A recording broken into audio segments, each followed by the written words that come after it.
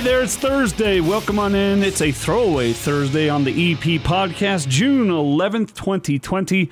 I'm Austin Horton. Thanks for tuning in. Got a lot to get to in a short amount of time being a throwaway Thursday. If you haven't heard or kept up, throwaway Thursday refers to not long segments, not huge, deep topics, but fun, sometimes important, but they're not going to take up a lot of time topics. And so we just go rapid fire and throw this show away in a good sense. And that sounds weird. I've explained it better on previous episodes of this podcast. But essentially, there's no such thing as a throwaway topic. I disagree. I think there are throwaway topics. No such thing as throwaway segments. It's what you do with the topic that makes the segment worthwhile or not. So a little semantics there. We got to talk about the big NBA news that has a lot of people wringing their hands today. We've got to talk about this situation with the NCAA and USC and Reggie Bush. A story about an amazing Python fight in Florida. And one Major League Baseball organization is doing something I never thought they would do and owning mistakes that I never thought they'd own. We'll talk about that and so much more. But we start each and every day out the very same way. This day in sports history. And yes, June 11th today is the 23rd anniversary of the flu game. That famous 1997 NBA Finals matchup between the Jazz and the Bulls that saw Jordan go for 38 points while taking IVs in the locker room and having to be held up by Scottie Pippen as he left the floor, on and on and on. It was an incredible game by a man who was obviously not feeling well. And sometimes that gets laughed at because some people think it was the hangover game. Some people think he went to Vegas. Others think he was actually food poisoned because that's what he and Tim Grover claimed.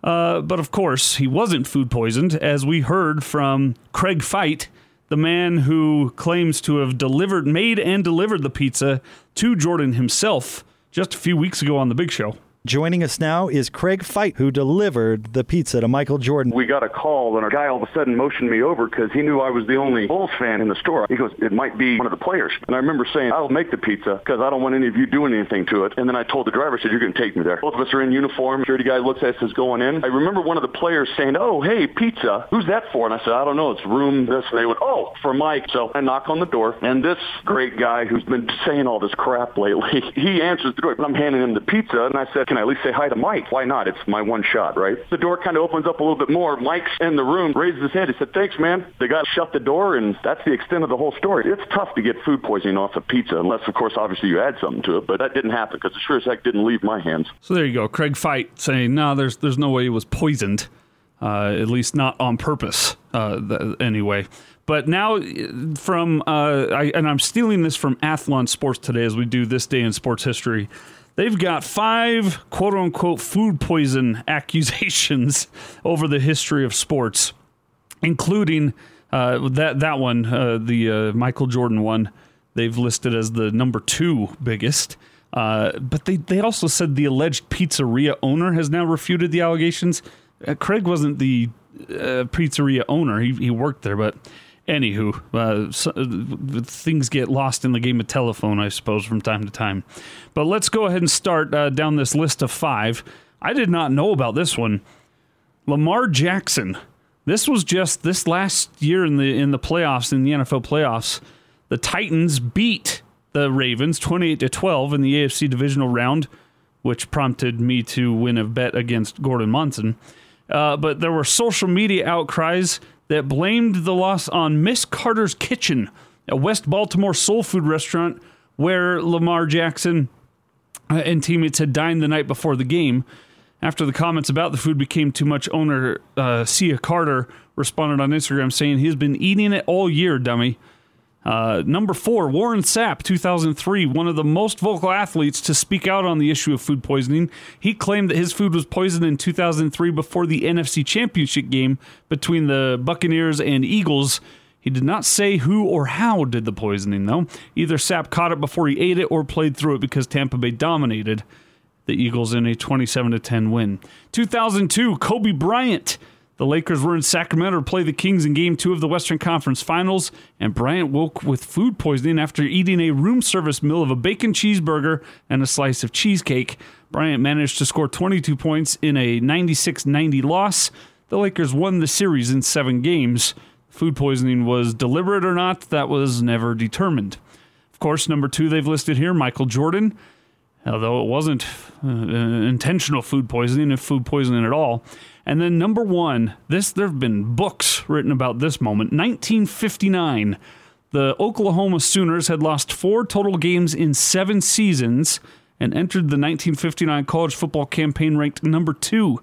They traveled to Chicago to open the season against Northwestern and were treated to dinner at the city's Chez Paris nightclub. Before the main course was served, players were violently throwing up in the bathroom and the parking lot. The team did not have a flu game moment, though, as the Wildcats thrashed the Sooners 45-13 in the worst loss of head coach Bud Wilkinson's career. Many of the players believed they were systematically food poisoned, and some even speculated that the dun-dun-dun mafia had a hand in it. And that's the part the books and essays and studies have been written about and performed on. Did the mafia, for betting purposes, poison a bunch of college football players? So there you go. Nothing better than a good conspiracy or 5. The food poisoning accusations throughout the sports history in our country and abroad. Okay, if you've missed this news from Adrian Wojnarowski, he's citing sources that 40 to 50 NBA players have been on conference calls over the past 24 hours discussing a number of their concerns on the planned restart in Orlando. And a lot of those players are leaning towards not playing or not participating, possibly. So the NBA and the NBP or NBAPA are working towards a compromise, an idea, a solution to where players can voluntarily bow out of the Orlando situation and miss their pay that they would get for those 8 regular season games, and then what they would make if they were to make it into the playoffs. And that would be their only punishment, their only retribution would be they would not get their money if they don't show up in Orlando. That's what the NBA and NBPA are working towards right now. But the bigger problem here is that it's causing a lot of consternation, a lot of strife, a lot of stress, a lot of frustration, and a lot of hullabaloo in a situation that doesn't need any more hullabaloo. And before I play some comments that I thought Hans Olsen and Scotty G did a really good job of both entertaining and informing us on their show this morning about this topic, I just wanted to say I think every single individual scenario and situation has to be examined by itself. I don't think you can lump in, and it's impossible not to in today's society, and the news will lump it in this way, but I hate it. I don't think you can divide a line down the middle and say those who aren't participating versus those who are participating, and they're all the same for all the same reasons, and you think of them as just 1 and 2 entities and groups, because each person that decides to play has a unique set of circumstances that is going into that decision, and each person that decides not to play has a unique set of circumstances going into that decision.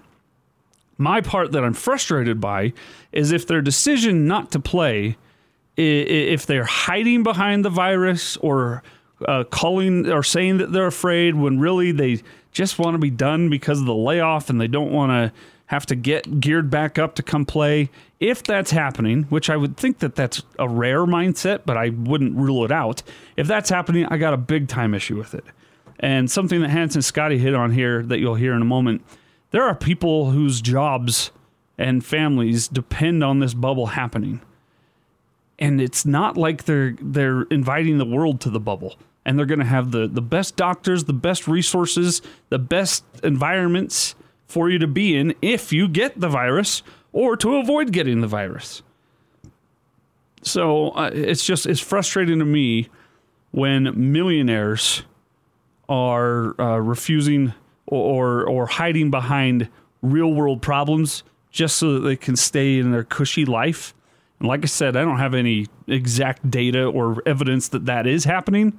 But if that is one of the players or coaches or whoever's mindset, then that they should be called out for it.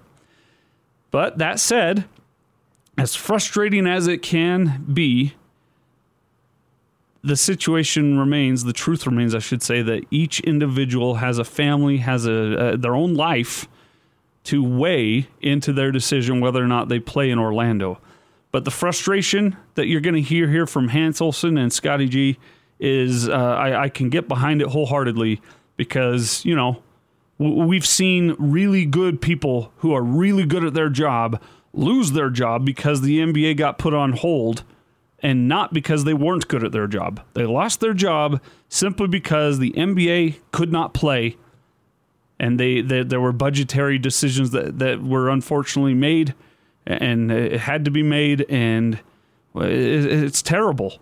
And it's not unique to our situation. This is just one example of the NBA impacting all these jobs. But this is happening around the world with this pandemic, and we've got to find a freaking way to live with the pandemic amongst us safely. We have to. We can't hole up in our houses, never go anywhere, and wait for a vaccine. Now, and that's I'm painting with a broad brush there. Everybody can't do that. There are circumstances in individual people's lives where that is required, and I don't begrudge that at all. And actually, my heart breaks for those people who can't get out of their home. But really, we've got to find a way to put on a mask when you go out, stay 6 feet away from people, wash your hands, shower, bathe, use good hygiene, wash your clothes, do these things that first world opportunities provide you with, and don't take them for granted, and we'll be able to live with this thing until we get a vaccine. All right, that's my piece on it. Here's what Hans and Scotty had to say. You look frustrated. I'm really frustrated. I am. I'm extremely frustrated. I'm gritting my teeth and biting my tongue a little bit because, you know, I want to be rational over this, but the NBA is doing everything they can to cater to these guys. Yeah. Everything they can. I've been in the NFL. I understand what type of medical attention you get when you're a professional athlete. I get what lengths these guys are going to make it a safe environment. And this comes down to selfishness. This isn't about, I'm going to get sick when I'm in the bubble. No, you're not going to get sick in the bubble. The PGA Tour just brought back 487 guys. They tested all 487. There were 0 positives, and they're off and on the course, and they're golfing. Shocked by that, by the way. I thought they'd have at least a handful of 0 positives. Yeah. out of 487. I promise you that bubble is tight. And I promise you they're taking every precaution. And I promise you, even if 20 of them got it, they would all live. It would be hard. Yeah. They would go through some struggles, but they'd live because that's what percentages are showing us with this demo. So I probably ought to just stop now because I'm really frustrated with all this. You know, we're watching these protests. I'm watching 120,000 people shoved into a street in L.A., shoulder to shoulder. And we're fine with that. But now we're talking about busting apart a 1,000-person bubble that's going to have every possible measure taken. Tests every single day. Well, I've got a family. All of us have a family, but we're all having to do what we have to do for our jobs. So you're gone for 3 months. That's not that bad. You take into consideration training camp, and you take into consideration your typical ordinary playoff situation, and you're gone a lot anyways. And let's be honest, you're not. I mean, only 2 teams are going to be gone for 3 months. Yeah, only exactly. 4 teams are going to be gone for 2 months. Like, let's be honest here. You got to be the ones that want to be gone because you feel like you're going to win the championship anyway. If you're in a situation where like, oh my gosh, I'm so upset I'm going to be gone for 3 months, you're probably not going to be gone for 3 months. You're going to be gone for about 3 to 4 weeks. So if you're San Antonio and you're like, well, we're without LaMarcus Aldridge, why are we even going? Well, then just show up and just give in. Wave the white flag and just give in. Yeah. Fine. But show up and get your stupid 8 games and then go away. Take you all want to cry about it. Then go away. Take your little eight game paychecks and leave. And look, if Popovich doesn't feel comfortable being there at age 71, then don't go. If you feel like you want to be there, then go. But it's his choice. Yeah. We can't tell a coach. You can't discriminate off age and say, well, it's a pandemic. We can't allow a 70-year-old. No, you can't do that. That's illegal. He makes that decision. You can't, there's no age discrimination. So if I want to risk myself, and by the way, if I'm 71 and I'm looking at the Orlando bubble, I'm going to raise my hand and be like, I'm going to be there to coach my team because it's the Orlando bubble. It's safer than my current environment. By the way, we talked to Craig Bullerjack. Buller is like, I will go. 3 months, I'm in. David Locke. And Buller's in his late 30s. David Locke, who's in his early 30s, said, I'll go. I want to go. I mean, like, and I'm not comparing I'm just saying that there's a lot of people who really want this thing to happen. There's a lot of people who really want this thing to be successful. And it's going to happen. And I don't mind. Like, look, if a guy wants to sacrifice his money and not go, then so be it. That's fine. But to try to drag the whole thing down with you, I'm not all right with that. I'm not all right with it. There's a lot of livelihoods, and there's a lot of people that are counting on this thing to happen. I guess there are a lot of things going on that are causing some problems with me. I'm watching things happen, and I'm getting to the point now where I'm overly frustrated about things. Yeah, I'm with you. I hear you. You're preaching to the choir on that one, my friend. It's a safe bubble. It is. It is. And guess what? If you get sick there, it's the best place to be. Yeah. Like I said, it's a frustrating situation. You feel like it's right there at the tip of your fingers, ready to go again, and then a few bumps in the road pop up. And if players decide not to play, that's up to them. I like that the NBA is going to just allow them to not go to Orlando without, facing roster, losing their gig or whatever, and they'll just lose pay. But I also have a bit of a problem with them losing pay for those 8 games because it seems to me like they signed a contract, and that contract means that they get paid for the season, and just because their team decides to play but they can't or won't, I don't think that you should withhold their pay, NBA, because yes, there's going to be that rare situation where the guy is choosing not to play just cause. Well, yeah, then that person should miss out on their pay, obviously. But I would bet the vast majority of players that choose not to show up and not to play would have a really good, legitimate, familial or personal reason attached to medical decisions that is safer for them not to be there. And so don't withhold their pay just because they can't control that scenario. Anyway, there you go. That's stop one on the show today. Another bit of ridiculous news going around right now is this whole Reggie Bush saga and how it continues to be insane.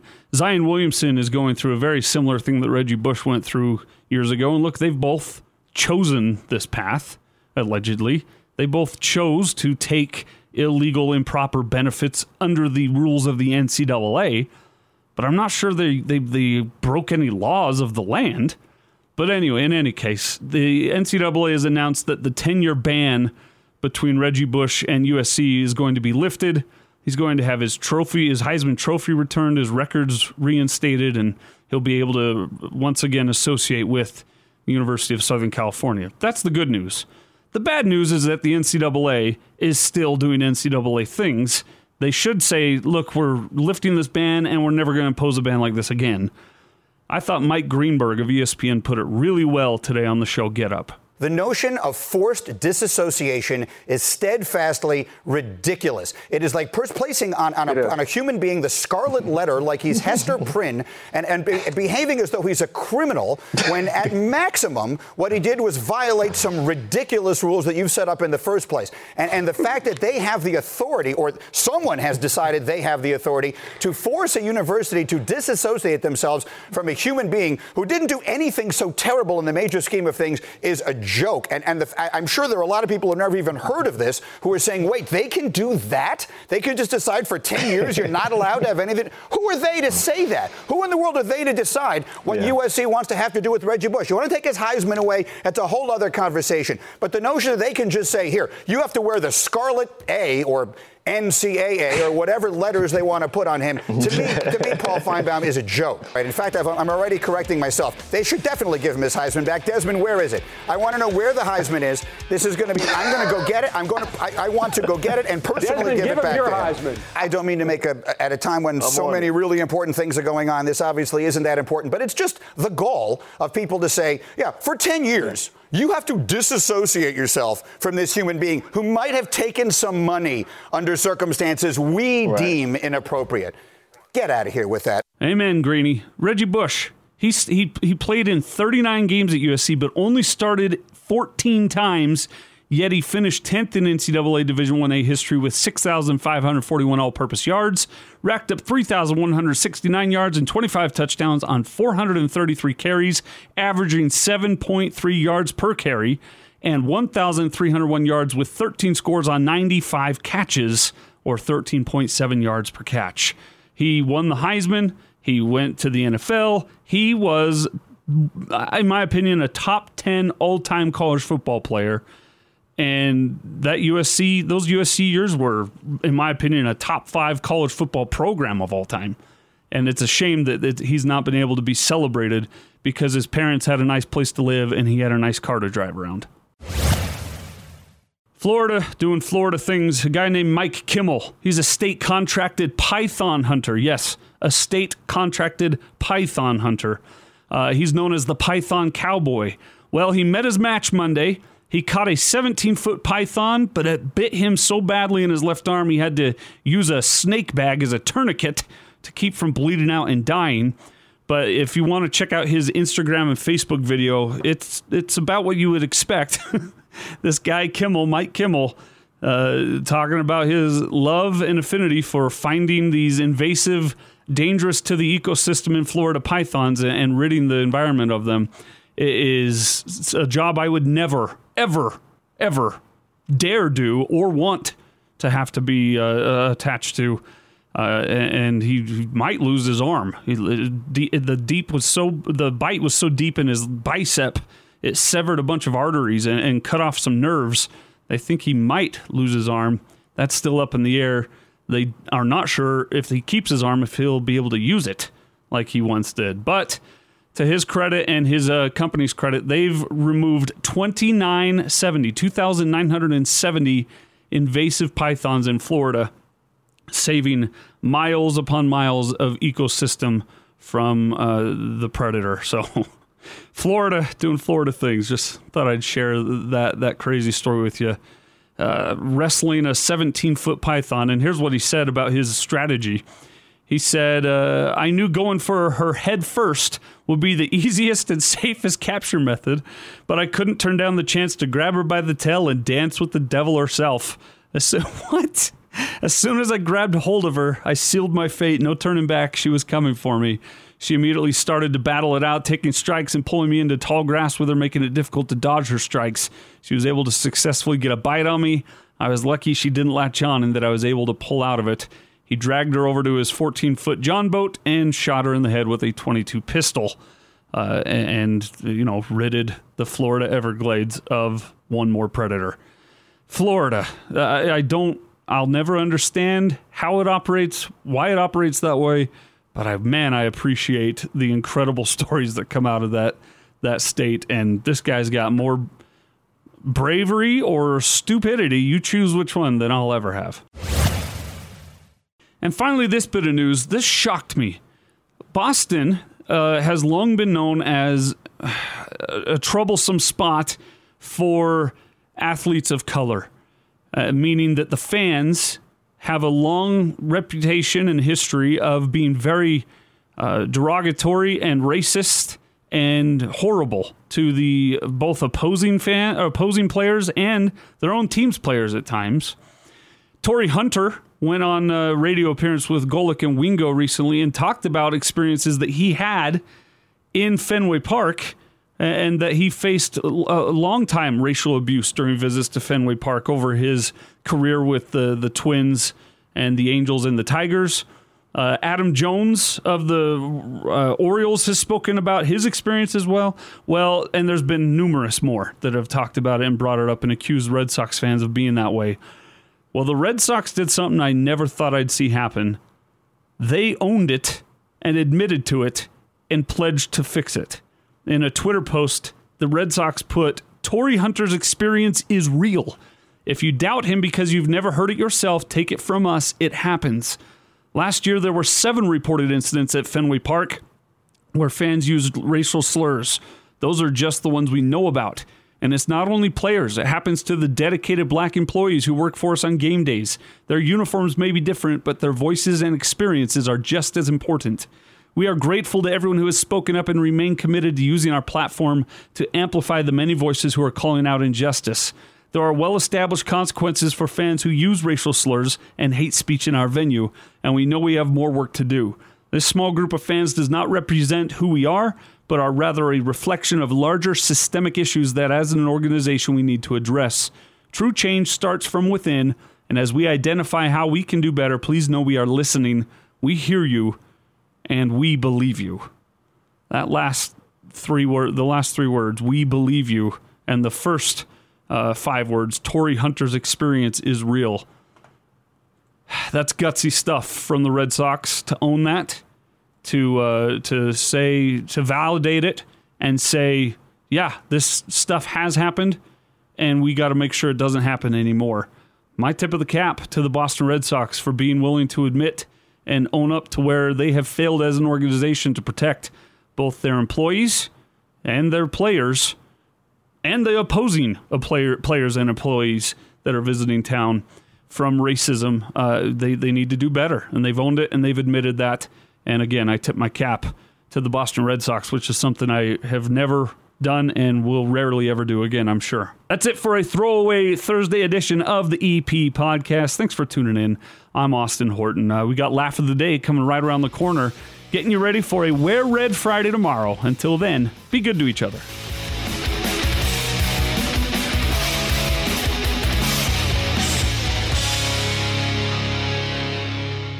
Time now for the Laugh of the Day. It was reported that a subject had entered the establishment with a horse. We have people come in with dogs and other animals. This is the first time with a horse. Technically, it was a Shetland pony, but yes, you heard right. A man entered this liquor store Monday just before closing time with a pony in tow. He then let that pony defecate on a rug and refused to clean it up. They weren't happy. That's 51-year-old William Saviano, the pony's owner. He says he was at a kids' pony show down the street and stopped in for some wine on his way home. I didn't think it was a big deal, and neither did anybody else. Actually, the store's owner did. In fact, they were ready to press charges, but police were able to de-escalate the incident, bring Saviano back to the store where he cleaned up after his animal's mess. And Saviano says he's learned his lesson. Do you think you'll be bringing your pony back to that store? Not inside.